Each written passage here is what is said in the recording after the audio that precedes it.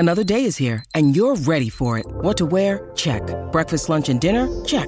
Planning for what's next and how to save for it? That's where Bank of America can help. For your financial to-dos, Bank of America has experts ready to help get you closer to your goals. Get started at one of our local financial centers or 24/7 in our mobile banking app. Find a location near you at bankofamerica.com/talktous. What would you like the power to do? Mobile banking requires downloading the app and is only available for select devices. Message and data rates may apply. Bank of America N.A., member FDIC.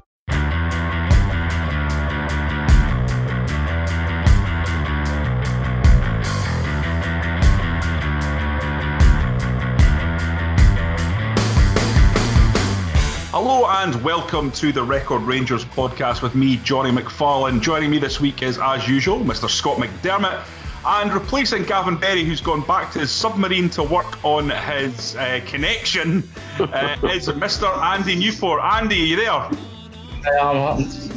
Thanks for having me on again. No, delight to have you on, mate. And today we're going to be talking about a number of issues. There may not be any football, but it rarely means that there's nothing to talk about here in Scotland, and especially about Rangers. We're going to get Scott to talk us through his exclusive on Sunday regarding two potential Rangers signings. We're going to ask if the latest situation with the SPFL and Hearts leads a person who really analyses it to think that perhaps the league finished a little too early. And we're going to start a new series of discussions on the podcast where we look back on one player. And today's player is Michael Malls. So, Scott, we're going to start off with your story from Sunday in the paper regarding two young players coming into the club. We've got Tony Weston from Blackpool and James Graham from Ross County.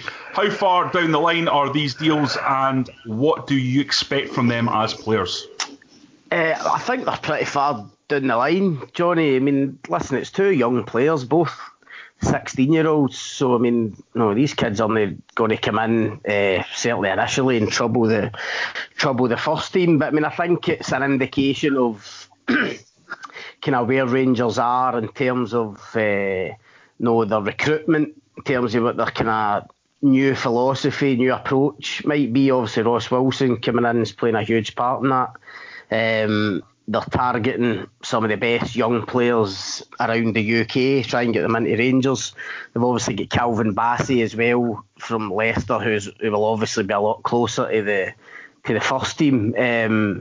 But I mean, Tony Weston at Blackpool, I mean, the deal's not done yet, but Rangers certainly want him. That they've seen an opportunity to go and get a boy who, at 16, managed to get into the Blackpool first team after scoring a lot of goals in the reserves. He's a Liverpool lad. I believe he signed up to the same agency as Steven Gerrard, and I think that's why Gerrard will take a kind of personal interest in this one, try and use his influence to get it done. The boy hasn't signed a professional contract with Blackpool because you can't do that until you're 17 in England, but in Scotland it's 16, so Rangers have seen a wee window of opportunity. They've watched the boy, liked what they've seen, and they're going to try and get him in the door. And you need to think if he's played in the first team at Blackpool. I know the previous manager down there, Simon Grayson, really rated the boy highly. So you'd like to think he would come in at Rangers and he would go straight into their kind of reserve team and kind of take it from there. The other boy, James Graham, is similar. I mean, it's been mooted now for a few weeks, but apparently, clubs all over Britain have been trying to get this boy from Ross County. Man United, Celtic, others have all been mentioned. But I think, from what I've heard, he's a Rangers supporter. Rangers have watched him again, liked what they've seen, and are trying to get that deal done as well. It will cost them a wee bit of, I think it will cost them a small amount in compensation, but another striker to come into their kind of youth ranks. And as I said at the start, I just think it shows how Rangers are progressing in terms of the recruitment side. They want to be sniffing around the best young players in the country to get them in. Whether that's an indictment on some of the younger players that are there already, I'm not sure, but I just think Steven Gerrard and Ross Wilson together will want to be seen to be attracting the kind of best young players that they can get and bringing them into the system. And if they can get these two forward players in, I think they'll be delighted, because there's a lot of interest in them. Is this yet more evidence of Rangers really working hard to build a structure behind the scenes for the future? That there's no longer this relentless focus just on the first team. The club is building from the bottom up, real foundations. Yeah, it seems to be. I mean, it seems to be only a few years ago that, like when Alan McCoy was in charge of the club, he was complaining about not having a scouting network. Now the team led by Scott Wilson building a sort of casting their net far and wide for not just guys that are ready to come in and challenge Steven Gerrard's first team, but guys that can be sort of nurtured into players of the future that can perhaps be, guys that can, make themselves into first team figures or perhaps be sold on for a profit. I think there was a study last month, I think it was, that revealed that Rangers sat bottom of the Premiership clubs in terms of minutes given to sort of youth players, and I suppose that's one of the things that you could sort of point at Steven Gerrard over his time at the club, is that there hasn't been all that much sort of focus on youth development, obviously with the requirement to sort of put a halt to Celtic's sort of era domination. It's not a time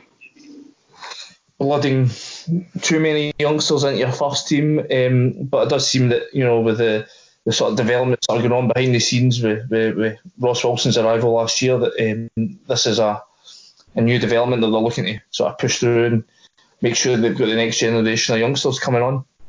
That's the thing, Johnny.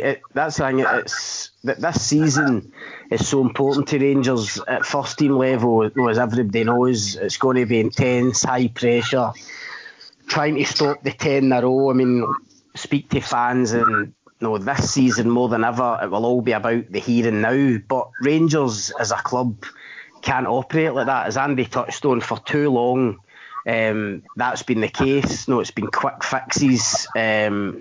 And Rangers can't work like that anymore. We've discussed it enough on here about what has to be done kind of behind the scenes to kind of set Rangers up for the future. And Andy's right, it doesn't seem that long ago that this kind of approach, hindsight's a wonderful thing, but when Alan McCoy was there and the financial problems hit, if they could have put any money they had into a bit of scouting or a bit of recruitment, they could have went and got younger players, and the club might have been in a different position a few years later. They went down a different road, and obviously it didn't work for them, certainly initially. But I think now, as much as Gerrard and Ross Wilson will know obviously the importance of this season, it's about a much bigger picture for them in terms of Rangers as a club, and they want to get back to attracting the best young players, safeguarding the club's future, and most importantly, to sign players who in a couple of years' time could have real sell-on value for the club. And as we all know, that's what it's all about now for clubs in Scotland especially. How difficult must this be for Ross Wilson and Steven Gerrard at the moment? There's still several leagues that are continuing in Europe. They don't have an open transfer window, as it were. They don't know what the finances necessarily are going to be, the full impact of those shut stadiums, and how the coronavirus is going to wreak havoc on the entire football world. It must be exceptionally difficult for them to look at this and say, right, this is how I want to build my team. This is how I'm going to do this. This plays into the idea of Scotland being one of the few that actually hasn't shut down and then reopened. We've shut down full stop, because it leaves us on a sort of slightly different plateau from everyone else in terms of building the team. Yeah, I mean, it's a phrase that's been used many times throughout the last 3 months. This is a totally unprecedented situation, but I suppose the good thing about having so much time, spare time over the last wee while, is that they will have had time to drop lists, identify players that they think they can come in and strengthen the team. Now it's just a case of sort of it might be a bit of a waiting game they have to wait for to see how moves and pieces get shuffled around across the rest of Europe. You often see later stages of a transfer window. That's when it heats up, when basically teams start making their moves, and it's the sort of dominoes falling that allow teams to then pick up the players that they're looking for. But I mean, I would, as always, with these guys, like Sir Ross Wilson and your sort of directors of football, they'll have not just one list of targets, they'll have several lists, and if they don't have if one target, if one priority signing falls through, then they'll have guys sort of numbered behind that, and they'll just have to work their way through the list. I see there's been suggestions over the last few weeks about how many players Rangers were willing to sign. I think you guys discussed it in the pod last week with Ian Durant saying 5 or 6. I mean, I think that would be round about the figure they'll be looking for, but I think it's definitely quality rather than quantity, and if they can't get the guys that they're looking for, then they'll just have to wait and see what happens further on down the line. Obviously, there's talk about it being a sort of prolonged transfer window as well, so I don't think you'll be expecting to see too many arrivals too soon, as much as Stephen Gerrard would probably like that now that obviously the team are back in pre-season training. Scott, does the idea of snapping up free transfer players become even more appealing, especially if they've got a bit of quality about them? I look at this guy that's been linked, Renato Tapia, Peruvian international, 24, been playing at Feyenoord, international experience obviously with 53 caps. He's played in the Europa League, played in the Champions League. Now, I'm not saying that Rangers are going to assign him. It's just one of these links that keeps on coming back and coming back. But I suppose the question would be, is that the kind of move that makes sense in this scenario, where you can get someone who has a clear CV, that even if it doesn't work out, you can move them on, and there's no big transfer fee involved, despite the fact presumably there would be reasonable wages for a player like that? Of course it is. I mean, listen, even in normal circumstances, clubs like Rangers need to try and find loopholes, for want of a better expression, or that window of opportunity that I'm speaking about, to try and get players in cheaply. Obviously, they've got to have quality. I agree with Andy. I think Rangers will be more about quality rather than quantity this summer. But you're right, picking up guys like that would seem to be great business. It's a bit like the Rangers doing the cross-border transfers as well that we've spoken about on here. Obviously, they've got Calvin Bassey now, they get Joe Aribo before that. These are the type of opportunities that you've really got to be on the ball with. And to be fair to Rangers and Ross Wilson, it looks as if they are. And even, I mean, I'm reading this morning about Hibs. Hibs are obviously going through a bit of financial difficulty due to the pandemic, and they looks as if they're now kind of discussing wage cuts with players, and I think you'll find some players leaving Hibs. I know people have spoke about Canberra, maybe getting him on the cheap, but I just think in general, because of this crisis, there will be opportunities out there to go and get players that you might not have been able to get, or you might be able to get a bit cheaper than normal because of the situation, because of their contracts and stuff. So Rangers do need to be on the ball with that. Obviously, it's a massive season, as we've spoke about. It has to be the right players, obviously, but I definitely think there are wee opportunities there to go and get guys, and they might not cost you the earth. Yeah, I think the fee that's being mooted for Canberra, Andy, kind of tells you a little bit about where the transfer market is going. Now, I think at one stage Hibs would have been looking for about 1.52 million pounds for this guy, because certainly when he first came, he was absolutely terrific, and I know he went off the boil a little bit, but he showed in his short spell at Rangers that he's still a player who has a fair bit of quality around him. And at 150,000, that seems like somebody is going to be able to snap up a real bargain. But do you think that is a barometer of where this market is going to go now in terms of fees? We've talked about Lewis Ferguson being perhaps a £5 million player on this podcast, or certainly Aberdeen looking for £5 million for Lewis Ferguson. Is it a case that someone like that might be see his fee diminished by a factor of maybe one third or 2/3 because of this situation? Yeah, I mean, I don't think football clubs are immune from the difficulties that the general economy are facing. And if you've seen some of the figures this week, something like talking about the reductions in the finances of the nation, something like 20-25%. So I think you're going to see knock-on effects like this. I think you'll see players especially struggling to attract the kind of offers that they perhaps might have been looking for only a few months ago.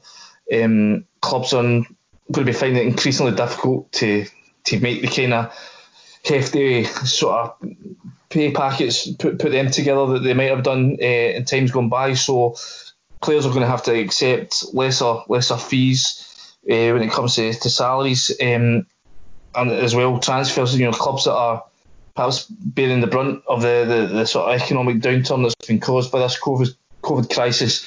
They might just be looking for quick sales rather than looking for cash up front rather than perhaps these sort of staggered payments that seem to be the fashion nowadays. So there is opportunities there for clubs like Rangers to pick up sort of bargain buys. But the trouble is that every club nowadays is out looking to save money.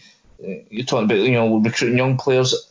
All clubs, if they've got the resources, are studying the youth markets and are studying the sort of out of contract list and trying to see where they can get players in and save some money. But Rangers, as long as they have done their homework and they're prepared to move as quick as they can, then they'll be hopeful they can get ahead of the queue.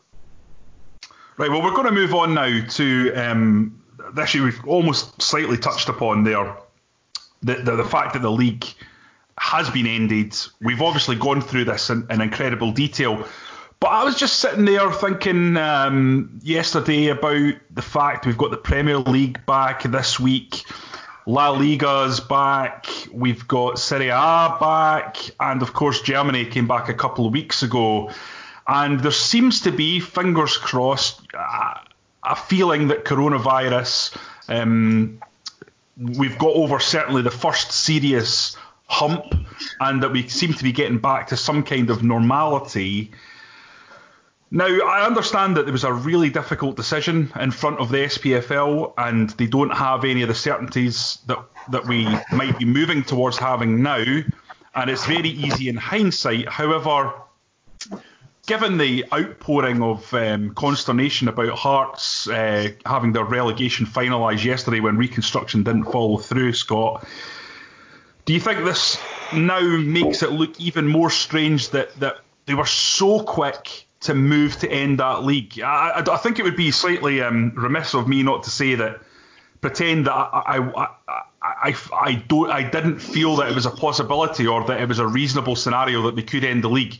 But I think we were always committed to the fact that it was very hastily done. Do you think anything's happened since that would change that viewpoint?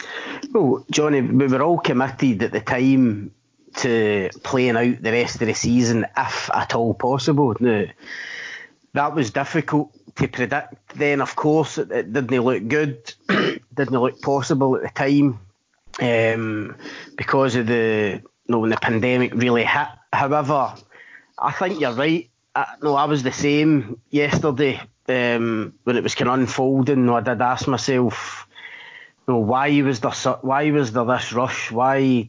And I know Rangers themselves have asked this question, but why at the time just give yourself that bit of breathing space and just see how it developed? And I know people will say, you're talking about the Premier League and Serie A and stuff. People say it's different Scottish football, in terms of the finances to get the game going again. But I mean, here we are now.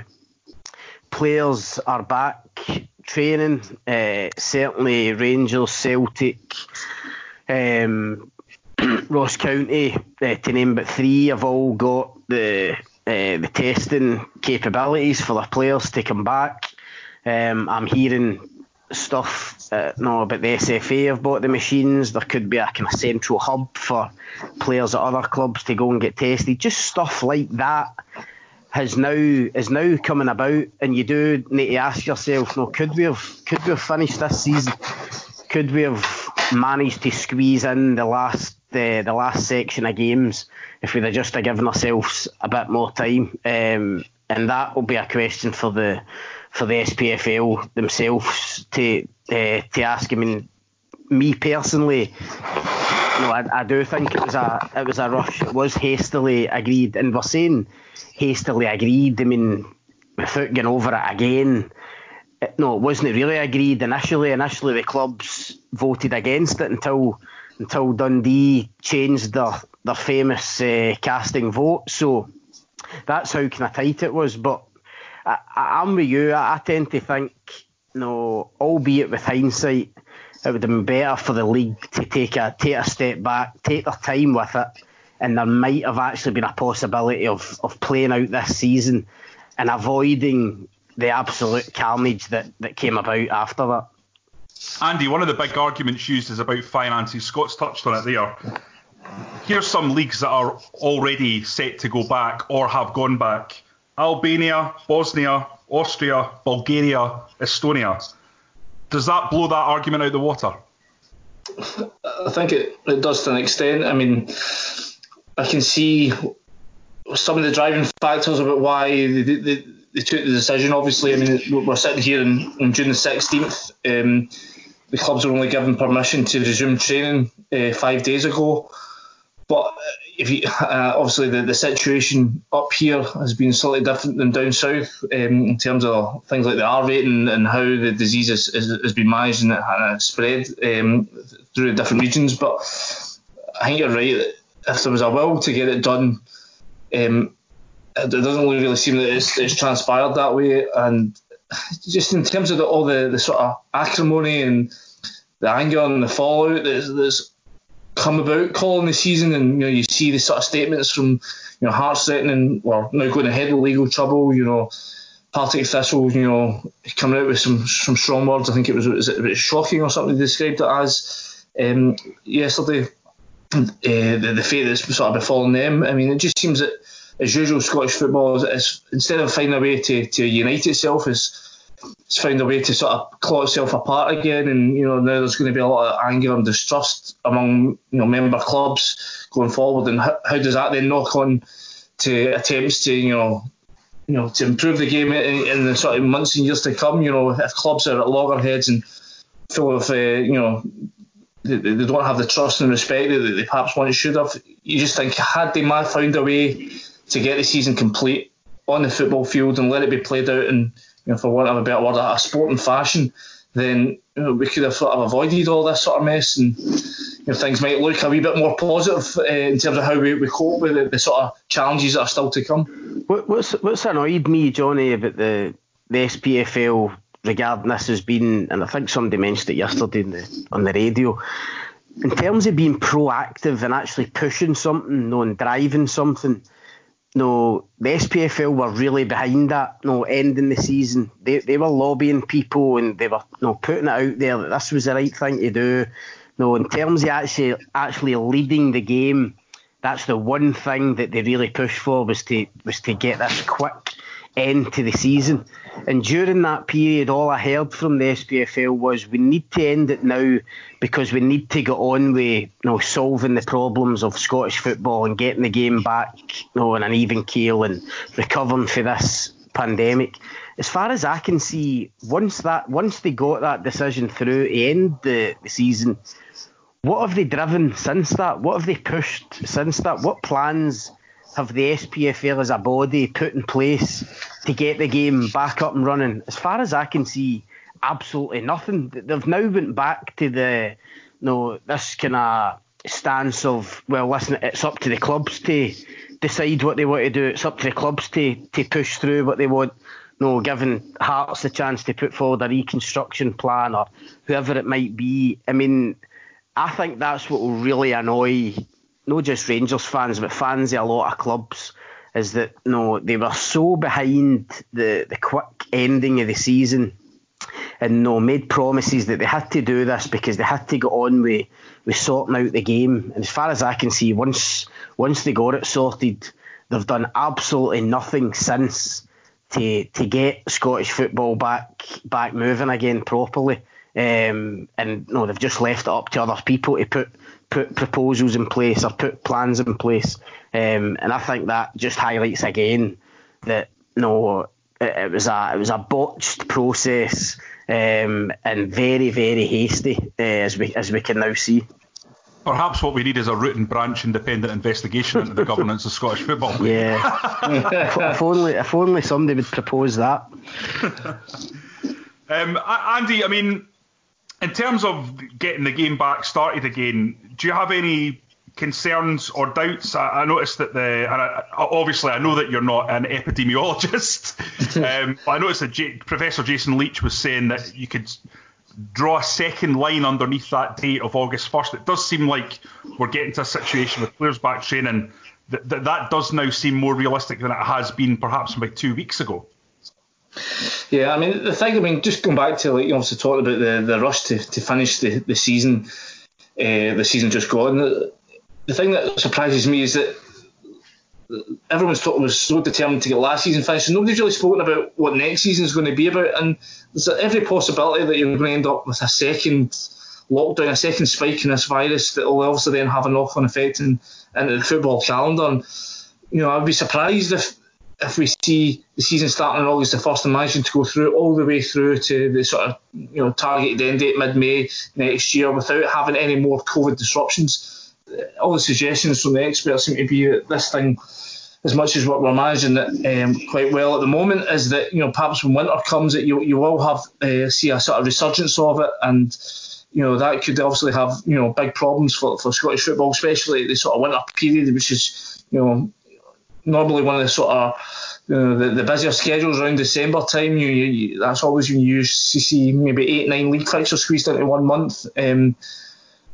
So yet to say whether or not we're going to have a January shutdown, but I mean, I would be utterly amazed if we don't see next season, affected in some way by this COVID crisis. Yeah, there's absolutely still so many questions to answer on this. Scott, one of the big talking points yesterday, as I've touched on, was Hearts' reconstruction bid falling apart. Now, I mean, in terms of who was actually in charge of the final the final proposal, I suppose is moot, because Anne Budge, I think her initial preferred option was 14-14-14, yeah. And then it was clear that wasn't going to get support, so it moved to 14-10-10. So in terms of this going forward, we've had a lot of acrimony about the decision to end the season. Obviously, Partick Thistle fans, Hearts fans, Rangers fans, very upset, Stranraer fans as well. And I think a number of other fans in general look at it and say there's been some errors made, at least in terms of the way this was administrated, with the likes of the Dundee vote and things like that. Now you've got Hearts fans really adopting this bunker mentality over this situation, almost to an extent that reminds me a little bit of, to a lesser extent, but in some way of 2012, where the fans come together as one because they see an injustice that they feel has been applied to their club. With that in mind, do you see parallels there for Hearts going forwards, given the situation that's happened to them? Because I think any right-minded person can see that what has occurred is really, really unfair, and not just because they've been relegated, but this is the most difficult and devastating relegation in the history of Scottish football, given they're going into a 27-game season next year in the Championship that will be held behind closed doors for at least a chunk of it. So, I mean, Hearts are really been put in a horrific situation. Yeah, well, in terms of 2012, Johnny, there are parallels. Of course, the circumstances are totally different. Rangers' kind of financial implosion was their own doing, but you do laugh at times when you hear people within Scottish football saying the clubs need to rally round, we need to support we're fellow clubs, we're fellow SPFL members, we need to stick together. I mean, I don't remember much of that when Rangers were going down. Rangers were going out of business, basically. I don't remember clubs rallying around them to try and help or try to save obviously one of the country's biggest clubs. So I think there's a parallel there. in terms of the kind of acrimony, I mean, I'm sure you'll have heard that. I heard Craig Levein yesterday on the radio effectively suggesting that such was a bad feeling. He was speaking to Donald Finlay that such was a bad feeling. Cowdenbeath might not get any loan players off Hearts now, which I thought was an incredible statement to make, because Cowdenbeath have actually had a really good relationship with Hearts for many years in terms of loan players. So to think that the bad blood is such that it would result in something like that, really did make you think about how this is all going to pan out. Obviously, Hearts are now threatening to go to court, so it's going to rumble on. You're hearing stuff like a possible interdict to stop the season actually starting. So, I mean, if MD thinks this is the end of it, then they can think again. But you do feel for Hearts, and Partick Thistle said it in their statement as well. I think the last line of their statement was, "We will not forget." And I think that was aimed at clubs who had actually supported them and offered sympathy, but I'm sure it'll work the other way for the clubs that haven't backed them and haven't supported them in this, or haven't tried to save them from a completely unfair relegation, even more unfair than Hearts. So I think this, what's happened as a result, ultimately, of that SPFL vote that we talk about, the kind of ramifications are going to be far-reaching and long-lasting in terms of Scottish football. Andy, do you ascribe to that as well? Do you think that ultimately we're going to be in for a long-haul situation where it's going to be difficult to reach consensus for all clubs, even more than it already is now? Yeah, I mean, as Scotty says, it just seems that there's a lot of bitterness abounding right now.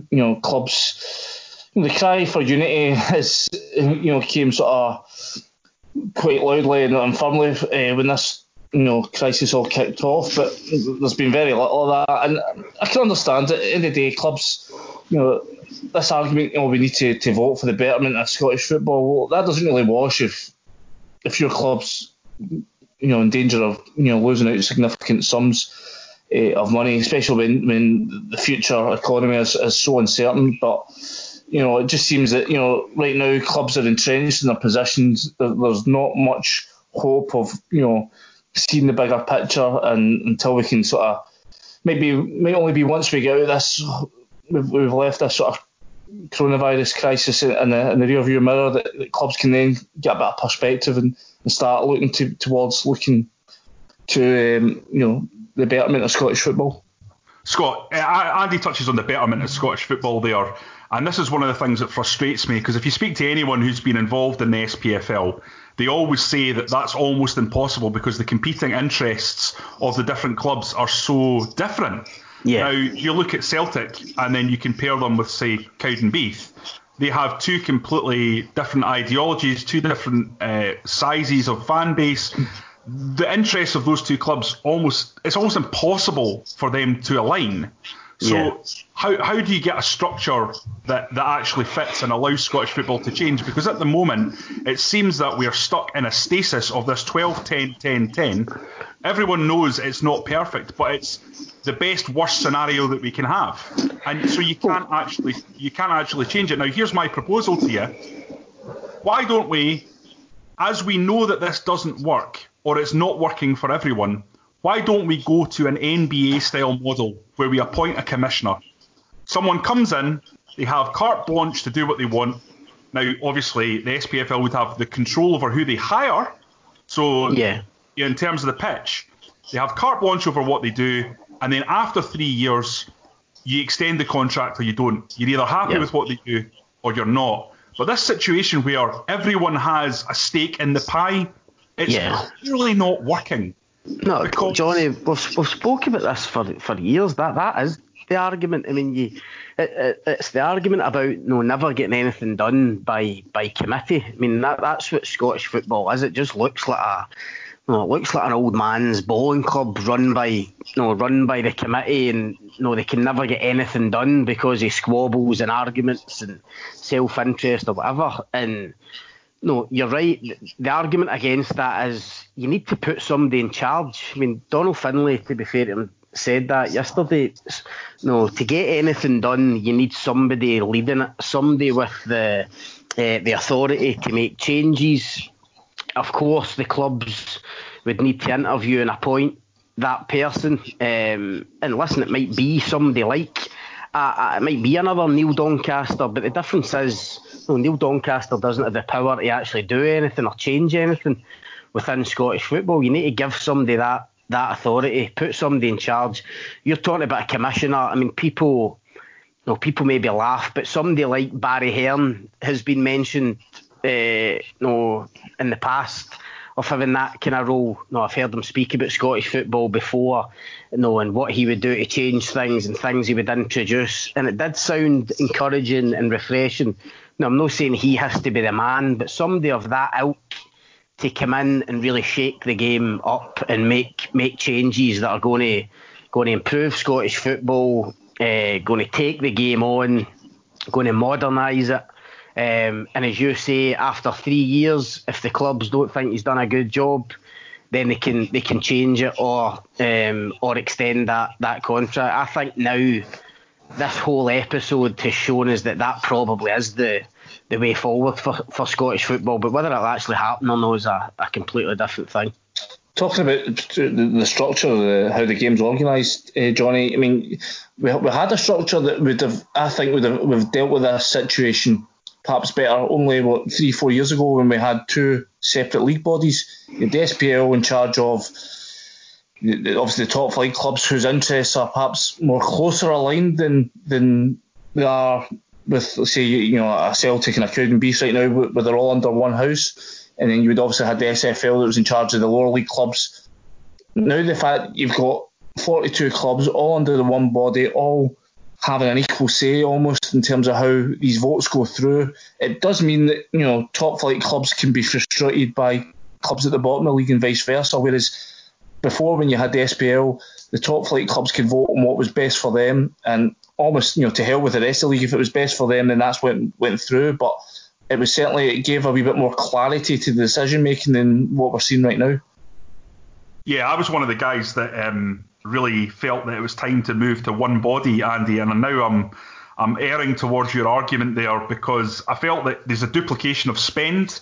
So you've got a chief executive of the SPFL, you've got a chief executive of the SPL as it was, and all that money is sort of being pulled out of the game by administrators.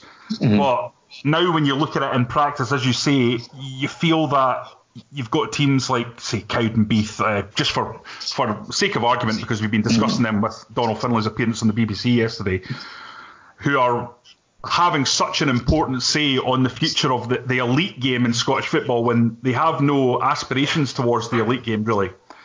And it's a really, really difficult one to try and put together. And I suppose that's why so many people have been involved in so many talking shops over the years trying to find a solution. It is extremely difficult. But listen, we could talk about this all day, so we're going to move on to our final segment, where we look back at a Rangers legend of the past, or maybe not a Rangers legend, maybe a Rangers player that you would like us to talk about. And we will put this out on Twitter for this section. But it's the first one, so I'm going to get to choose. And my choice is going to be Michael Malls. Reminded of him this week when I saw a Twitter video of his 4 goals against Motherwell in that first half of the season before he was injured. Scott, what are your memories of Michael Malls in that spell? And for Rangers fans who are listening to this, who are perhaps a little too young to remember what he was like when he first arrived at the club, can you give them an insight into just how explosive and exciting he was for Rangers fans when he arrived? Because I can't really think of another player in my lifetime who arrived at Rangers as a signing and almost stepped the team up to a new level on his own. Yeah, I think when he arrived, Johnny, as much as it was for around £4 million, I mean, such was Rangers' spending power at that time, I don't think there was a big fanfare around his signing. No, he came in for Utrecht.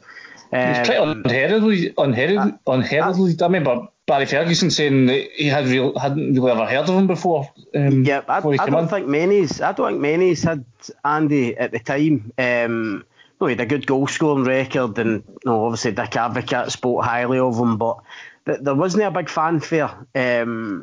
Even as I say, even though it was a big money signing, $4 million is obviously a lot of money even then. But when he came in, stop you there, Scott? Can I just stop you there? There was one spread in the paper about 3 years earlier, and it was in the records. I think it was Hugh Keevans that wrote it at the time, but it was with Scott Booth, because he'd gone to Utrecht. Yeah, I think Mark Votta was his manager at the time, and it was about his spell in Holland. And at the end of it, he said, and by the way, this strike partner I've got is absolutely incredible, and Rangers and Celtic should be looking at him. Is that right? And that was a couple of years before. That's the only reason I knew who he was when he signed. But anyway, that was an aside. Well, certainly once he did come in, Johnny, as you touched on, I mean, immediately you seen the quality that he had as an all-round centre forward, and of course, the Rangers fans that did see him. You ask about Michael Moles, I think the first thing you think of is that famous turn that he had, where he would kind of take it in on one side of his body, feint to go that way, and then quickly go the other way, and it just left many centre backs looking really, really silly.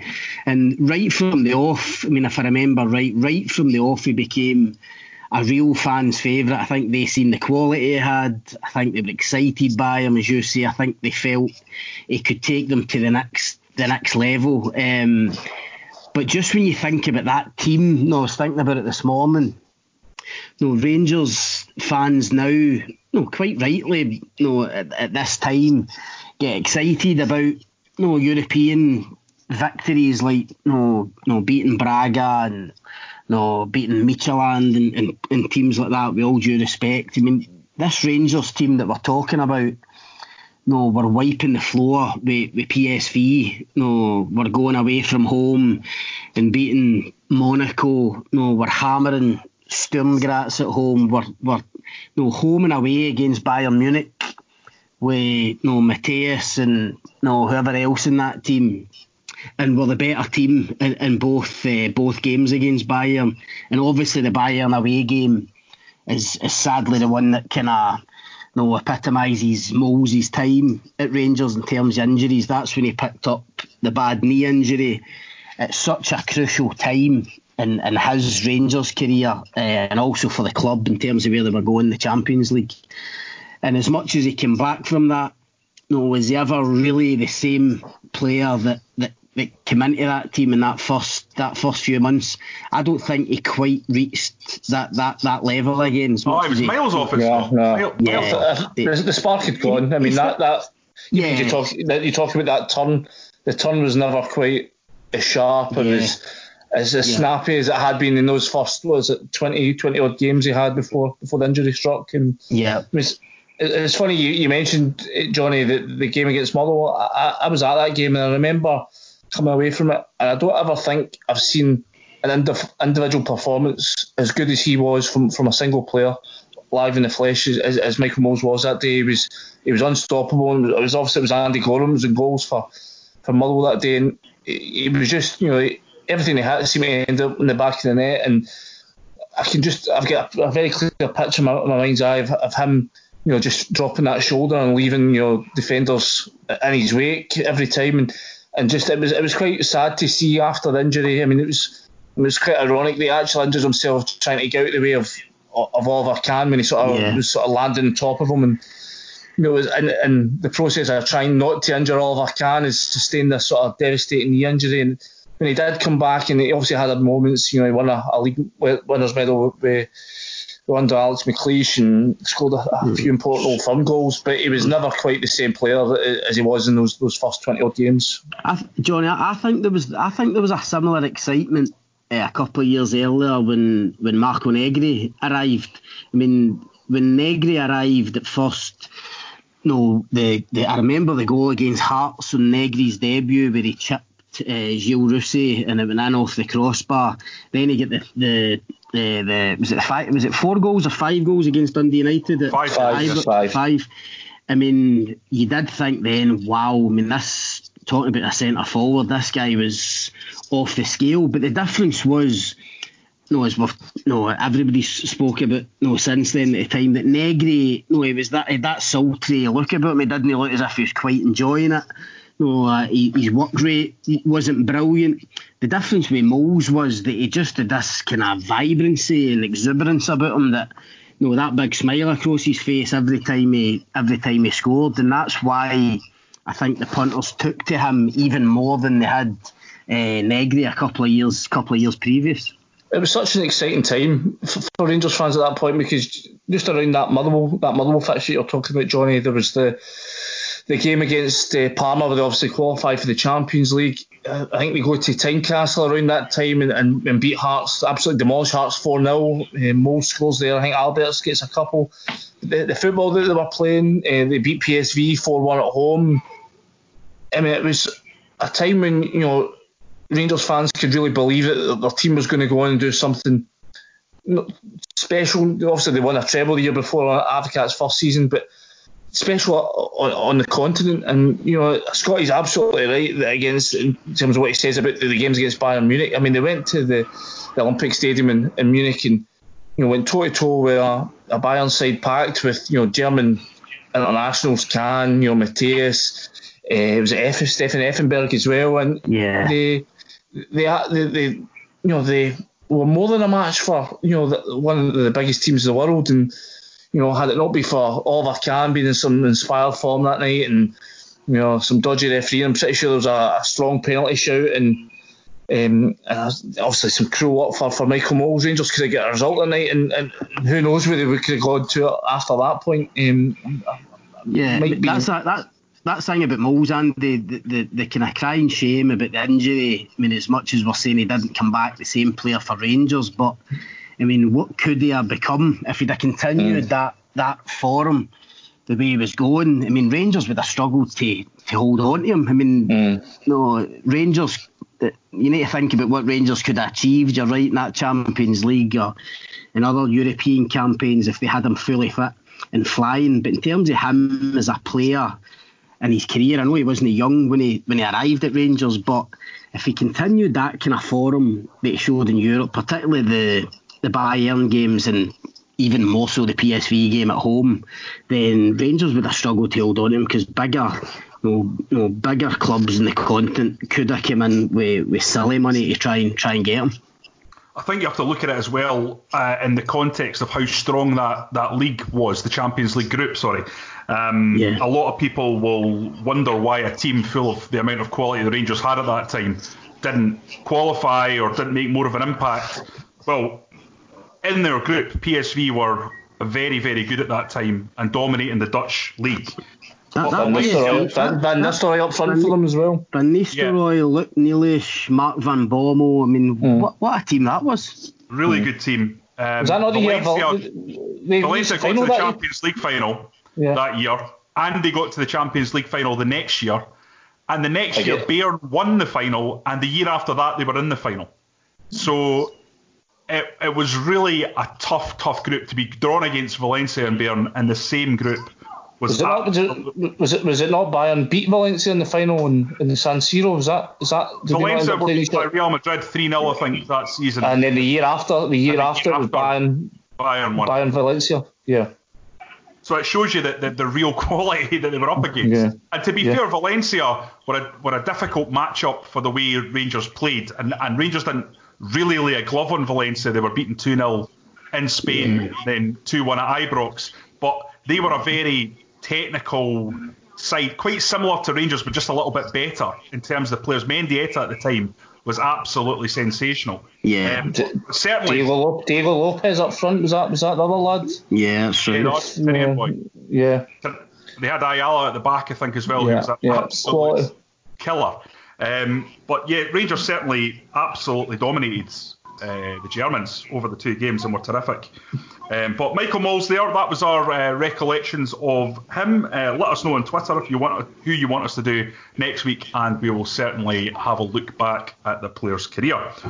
Okay, Scott, Andy, thanks for joining me today. We're going to call it a day, and if anyone wants to continue the debate, they can on Twitter. I'm at Johnny R. McFarlane. Scott's at Scott McDermott 8, and Andy is at Andy Newport PA. I've remembered it for you this time. I'm hoping it's right. Yeah, bang on the money for once. Cool. If you want to give us a 5-star review on iTunes, that would be much appreciated, as it helps us get the podcast to as many listeners as possible. Until next time, thanks for listening.